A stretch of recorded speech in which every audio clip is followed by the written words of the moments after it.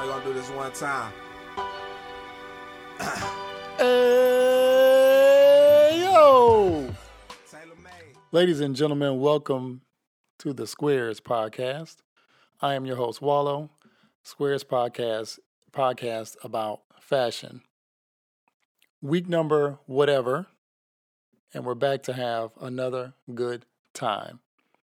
As always, the website is Worldwide Undercurrent to get additional information or to see things that I talk about that are on the podcast. So you don't have to go scouring the internet to find whatever it may be.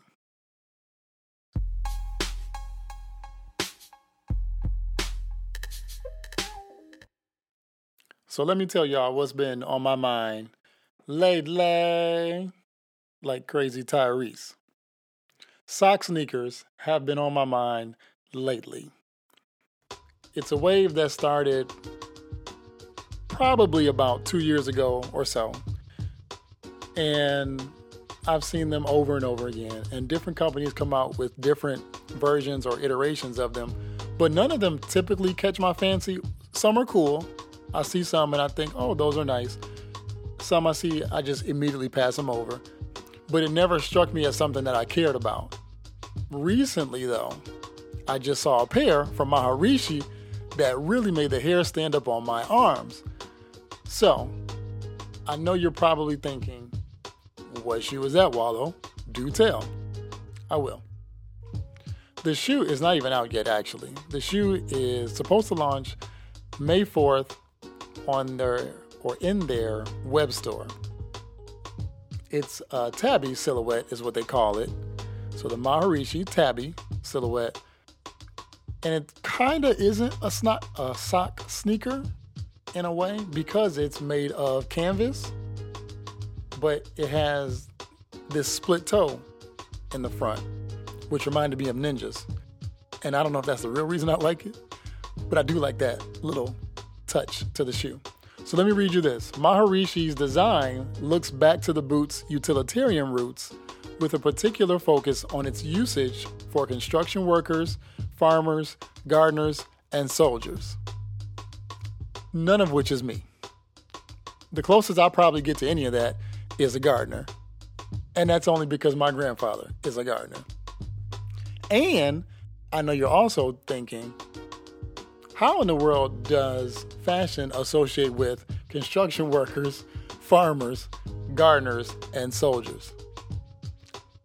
And I don't have the answer, so we can skip it. Good luck. Here's more. The split-toe boot comes in either black or white and features a canvas construction, classic gum sole, adjustable heel fasteners, and Japanese mill-type print. Like I said, it's dropping in their web store. But the thing about this shoe that caught me was probably the fact that it's not exactly sock. So a lot of the technology mixed in with these sock sneakers is uber comfortable stuff. Side note, we are getting to a point where we want to be super comfortable. That's all we're striving for. Think about the preponderance of sweatpants or joggers and leggings. Then we blossom into these sock sneakers that have some of the most comfortable materials on the shoe.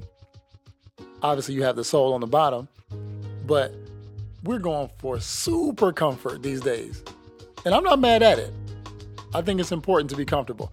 I saw some article the other day and they were talking about, well, the headline on the article was about shoes that wouldn't make your feet hurt, or shoes that, I think this was targeted at women, by the way, but shoes that wouldn't give you blisters or corns or things like that. And I thought to myself immediately, people still wear shoes that make their feet hurt? Hopefully not. Hopefully this is 2018 and we've evolved beyond that. And we're all in a better place with our comfort in our gear. But sock sneakers, part of the appeal of them for me, I have actually a pair of suede winter boots that I have. They are very comfortable. I slip them on. You don't tie them up or strap them in or anything. So they're kind of like sock sneakers, but not exactly because they're suede. But they're very comfortable and they're very cool. And it's really one of my favorite pairs of shoes to wear. Nonetheless, this can be a bit of a summer version for me if I were to decide to get them. But I wanted to share them with the crew here, the squares out there, and also just kind of bring up some other ones that people may be feeling or digging into. Obviously, the most popular one that everyone has seen is the Balenciaga one. Typically all black, and well, the one that you probably see the most is all black, and it says Balenciaga on the outside of your foot, left and right, or they have a white version as well, and they also have a version where it says Balenciaga over and over on repeat across the shoe. That's the one you're going to see the most, probably, but Adidas makes quite a few actually, and I was a little impressed at how many Adidas has once I thought about it. Of course, some of your luxury brands are starting to get into more of these as well. So the options are growing. And we can start to get very comfortable out here in our stuff. Acne Studios has probably the most sock looking shoe. They have, it's called the Tristan. Oh, bad timing for that name. But it's the Acne Studios Tristan. And that one looks probably the most like a sock to me. And I'm actually having a hard time finding it on someone's foot. But I would be curious to see what that one looks like on foot. I found a photo, but this guy has pants on, and that doesn't do much justice for the whole shoe overall. So take a look at the website if you want to see the shoe. Or you can try to Google it. But I'd be curious to know how folks are feeling about these sock sneakers now. It hasn't really taken off like I thought it would just yet. I mean, it's trickling in. But I suspect in the next year or so, probably next year around summertime, there's going to be a lot of them out there. And a lot of folks are going to be rocking them. And it's going to be very, very, very common to have on.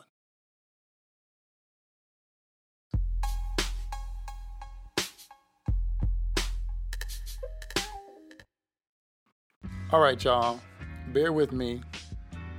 We got to talk about Fendi. And I'm saying bear with me as if it's a strain for you guys out there, which may not be the case. I, however, was really trying to not talk about Fendi. And not as if I have anything against Fendi, but it's kind of boring to me. But it keeps popping up in my eyesight. So I guess I got to talk about Fendi. So you all have seen a bunch of celebrities rocking the monogram Fendi stuff lately. That's the most boring part about it, by the way. The monogram part. I don't like monogram stuff, typically. So it's good that I threw that out there because that's important. So you can kind of know my full backdrop when I'm addressing this Fendi situation. Fendi has obviously been around for quite a while.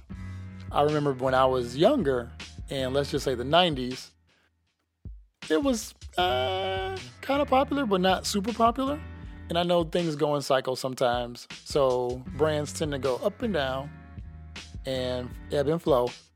And not as if Fendi totally fell off, but it just maybe fell off from the popular culture. Folks within fashion still bought it, still purchased, all that jazz. And it makes me think about, was it 1990? LL Cool J?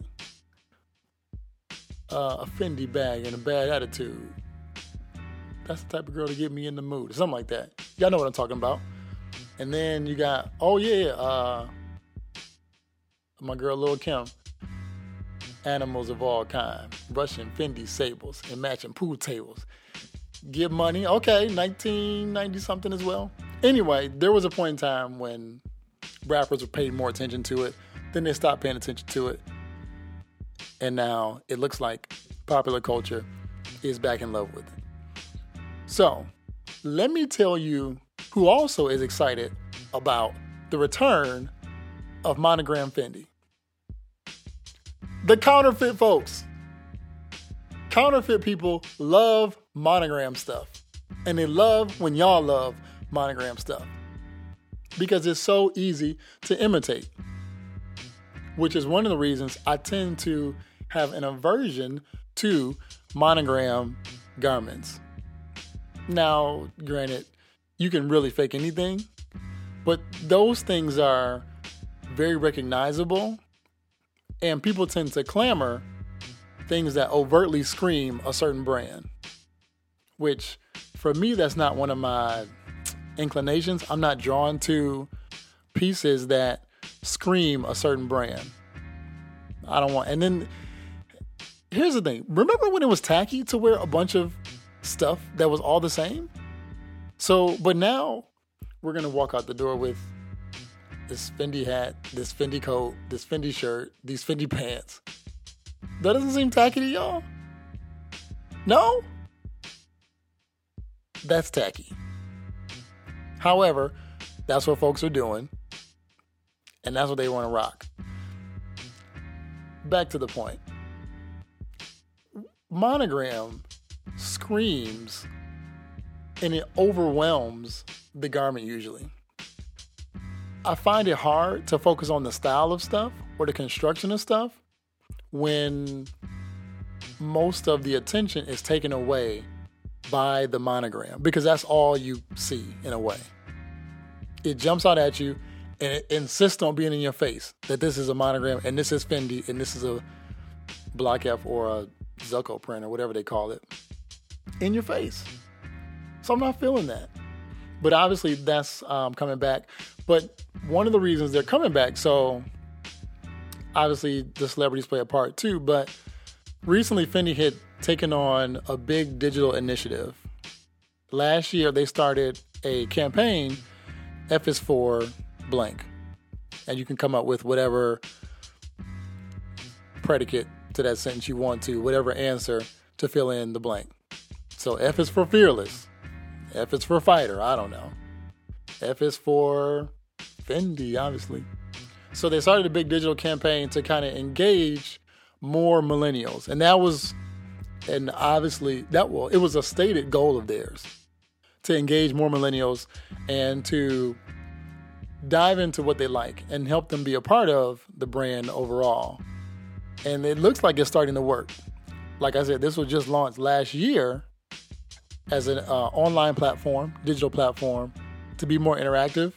And they wanted to create more of an experience around the brand, something that people will be able to feel a part of, so to speak.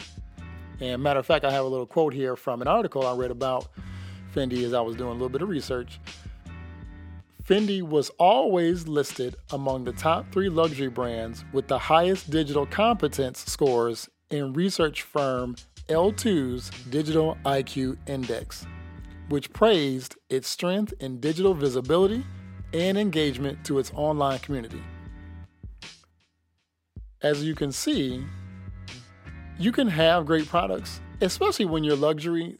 The greatness is pretty much baked into the product already. People know that. But you need to create a reason or an environment or some excitement around the garments that you have. And that's what draws people to your stuff.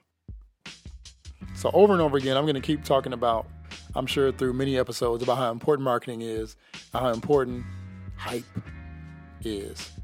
But nonetheless, this was a good marketing strategy, and it has a lot to do with why they're back. We're going to see how they go, because the thing with Fendi, really with any big brand, the stuff that's not easily identifiable to a certain brand doesn't tend to pop as much for folks. So I'm going to be watching to see, as you should too, how much stuff Fendi gets off that's not the monogram. And to me, that's going to be a real indicator of their style prowess. Now, I know, for instance, when we talked about Virgil going to Louis Vuitton and the lack of technical training, so to speak, and then how we also explored the notion of hype being a big part of the marketplace now. So it may not matter what other garments Fendi has that are not monogram or whatever, but I'd be curious to see how much stuff they start getting off that floats around and is not the monogram look for Fendi. So let's keep an eye on that. But let's see if it slows down. Let's see if it ramps up. Go Fendi, I guess.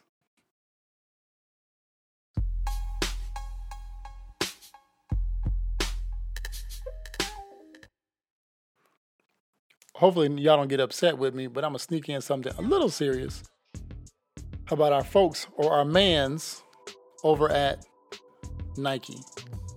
And I kind of say mans as a double entendre. Remember last week I said, what's up with your mans? And that's never good.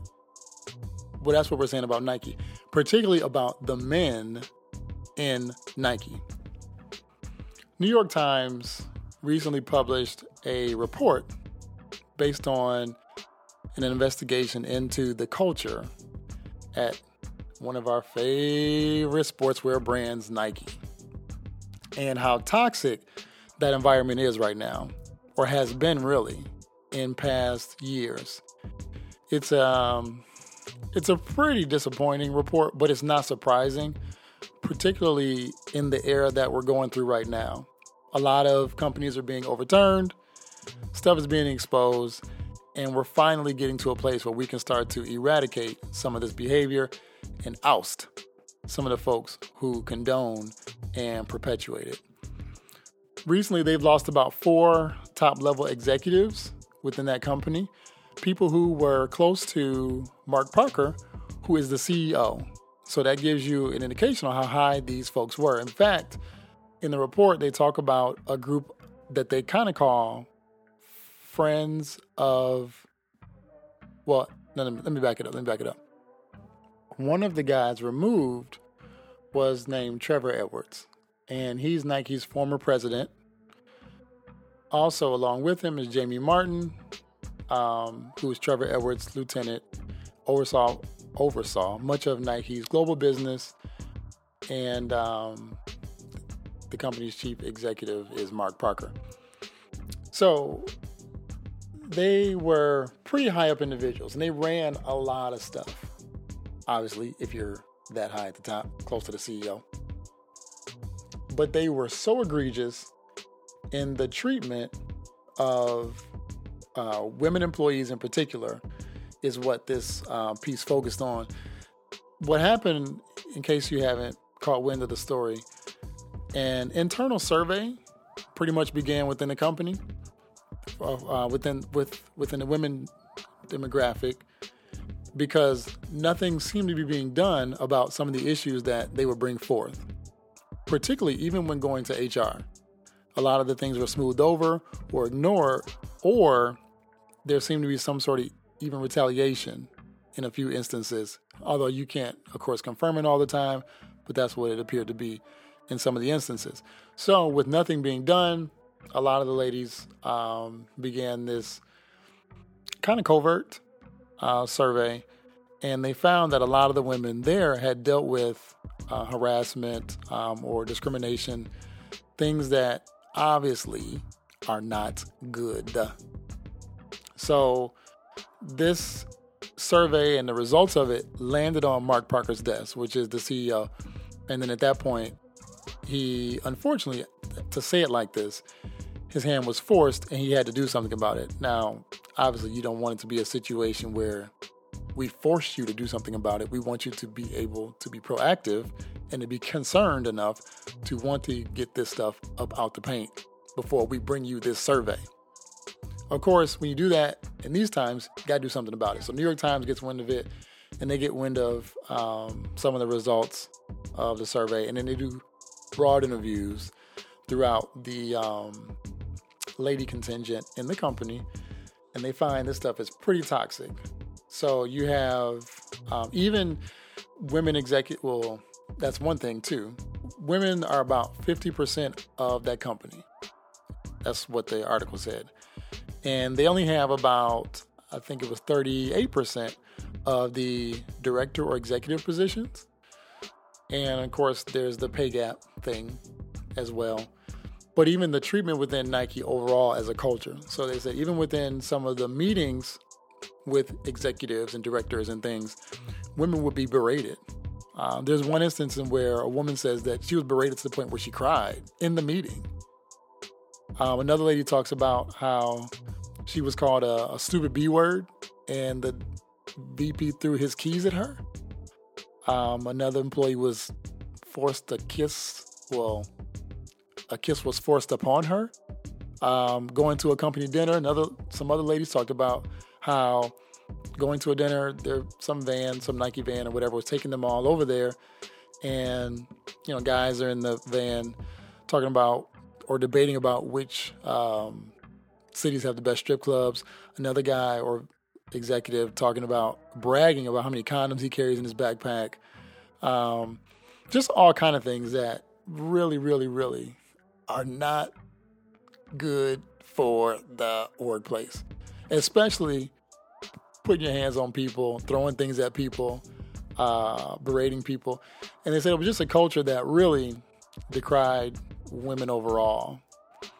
And I gotta say, I was extremely disappointed. And I know that at this junction, nobody is to be given a halo. So I'm not doing that per se. But just how systemic the problem was throughout there. Even so, there's instances in the article that talks about the HR folks and how they would tell people, like a lady would bring a complaint to HR about something that, some sexual assault that her manager did to her. And they would just talk to him, but yet she's still working underneath him and those kind of things. And I'm like, man, y'all gotta be a little more proactive about this stuff. And it just blows my mind that such a company who, no doubt, espouses or at least gives lip service to all these wonderful values and all these diverse things. Matter of fact, and one of the folks misbehaving and acting crazy was the head of diversity, a guy who's since been let go. I think he was a VP of diversity and inclusion. He's obviously been since let go. And they actually now have a lady there who is in charge of that. But I'm like, really, Nike?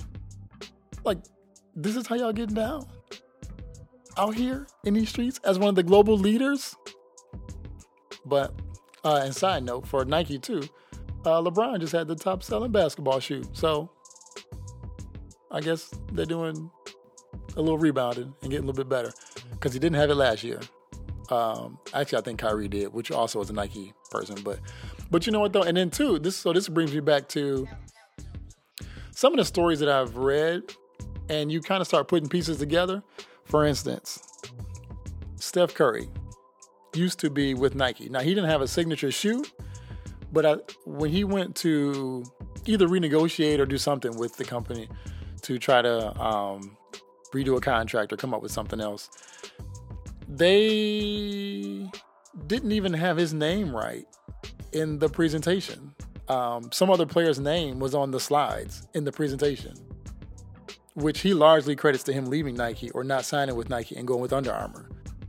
And that is a grade A rookie, grade A not paying attention, grade A not caring mistake.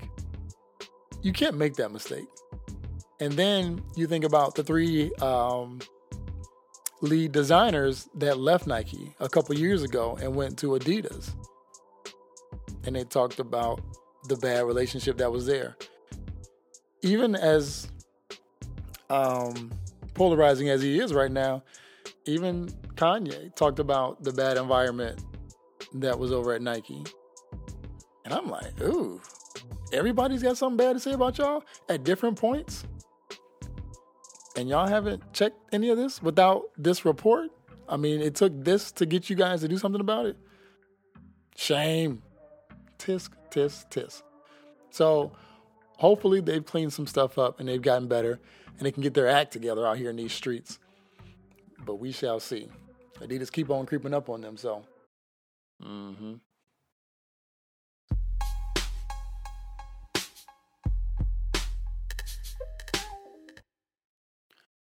So I'm excited. I have a new favorite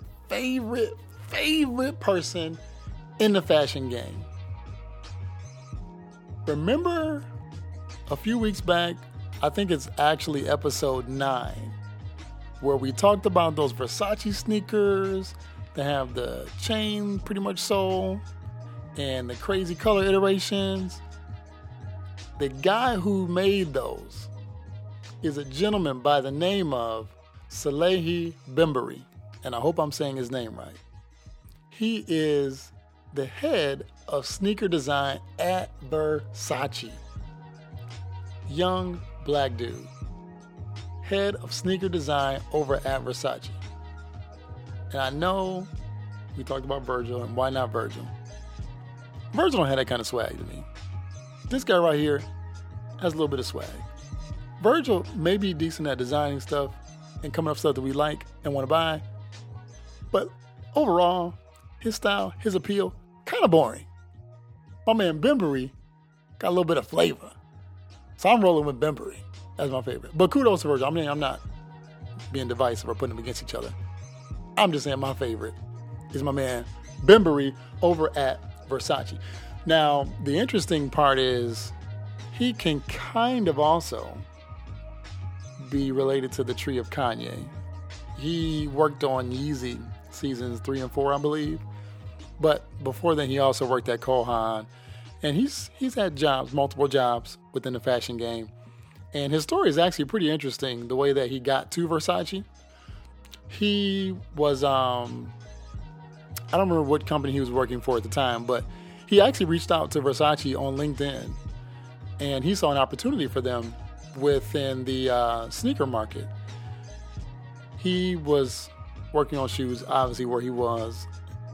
And he's watched the trends and the way that sneakers are flowing, and saw the opportunity for a lot of luxury brands to get involved with new ideas, and collaborations is what he really spoke on, as far as they got casual observers of sneaker and such to be introduced to some of the luxury brand sneakers through some of those collaborations that they've done with the more popular sneaker brands like Nike, we just talked about, or Adidas or Puma or whoever. So they actually emailed him back in a few days and asked him if he can come out for a visit. So he said he put a little presentation together in a couple of days, flew out there, and he said he got hired on the spot. Now, as inspiring as that story is, I'm really more inspired at his fashion direction and his vision, because what he talks about often, from what I read about him, is newness and creating something that is new, even within an industry right now that seems to keep going or trying to go backwards or hearken to things that are old and rehash some of those things or do new takes on them. And I'm like, finally, this is what I've been clamoring for. This is what we need. I'm sure you guys have heard me talk about how I hate all this retro stuff. Well, I don't hate it all, but it's kind of overdone. I want new ideas. I want better stuff. I want to progress. And that's what my guy Bembury is all about. So he talked about the process for making his shoes, and even with the chain reaction sneaker. Now, and this is funny because I kind of thought this when I saw it and got wind of it. It is a chunky sneaker, but it isn't necessarily made to be an ugly sneaker. And that's something, if you recall on the podcast, I said back in about episode 9, I said, I can kind of see this working. I can kind of see this one working. And it felt a little different to me. It felt like it wasn't so intentional or trying to be ugly. It felt like it had a bunch of nice new incorporations into the shoe and silhouette that was a little unique. And I was like, I like that. As opposed to some of the other brands who still make, like a lot of the chunky sneakers are also ugly sneakers. But that's the thing. Just because it's a chunky sneaker doesn't mean it needs to be an ugly sneaker. So, for instance, some of the luxury sneakers like the Balenciaga, Triple S shoes. Those are garbage. And they remind me of Skechers. And they kind of look like Skechers shoes if you put them side by side. Also, look at, like, Raf Simons has an ugly sneaker too, a chunky, ugly sneaker. It looks like an Adidas Oswego shoe from back in like 97 or so. And I'm like, And then even Yeezy's 500, like the Yeezy 500 runner, it looks like a Kobe Adidas shoe. Like part of the sole is biting off of that. And I'm like, man, like why do we have to keep trying to recreate or copy off of old stuff as well and be ugly at the same time? Like that's a double. Can we not do two negative things? In this case, two negatives don't equal a positive. Anyway, so he goes through the process and he talks about what it's like to be in that industry as an African American and the diversity and even some of the challenges when coming up with something new within that industry, which is what I was here for. I'm like, we need new stuff. Bembry is my guy. Bembry is now my guy. But so he said, like, for instance, one of the questions asked to him was, what has been Versace's response to the sneaker that he made from conception through drafts to final product?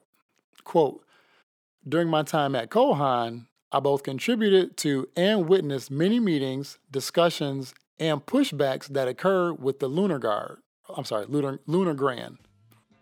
Introducing a drastically new silhouette can be intimidating to a brand. Opening a new tooling is an investment that a company wants to be confident in. However, being able to speak the jargon of other positions, sales, merchandising, marketing, helps with this dialogue. The first internal socialization of the idea was a 3D printed version of the tooling. I have found that sometimes three-dimensional models are more successful in communicating an idea. From its inception, the feedback was overwhelmingly positive, which aided in the development. I have felt nothing but support, trust, and encouragement here, which have proven to be a great fertilizer for design. So he wanted to, he's all about obviously honoring the heritage that Versace has. So he talks about how he was looking at one of the chains once and was like, man, that's actually kind of a flat surface or a flat bottom if you lay that chain. Well, if you lay the chain, it will lay flat. He's like, oh man, that's probably could be used for a sole, blah, blah, blah. So he reworked this all from the beginning, and I've often talked about how important marketing is when it comes to these products that we have.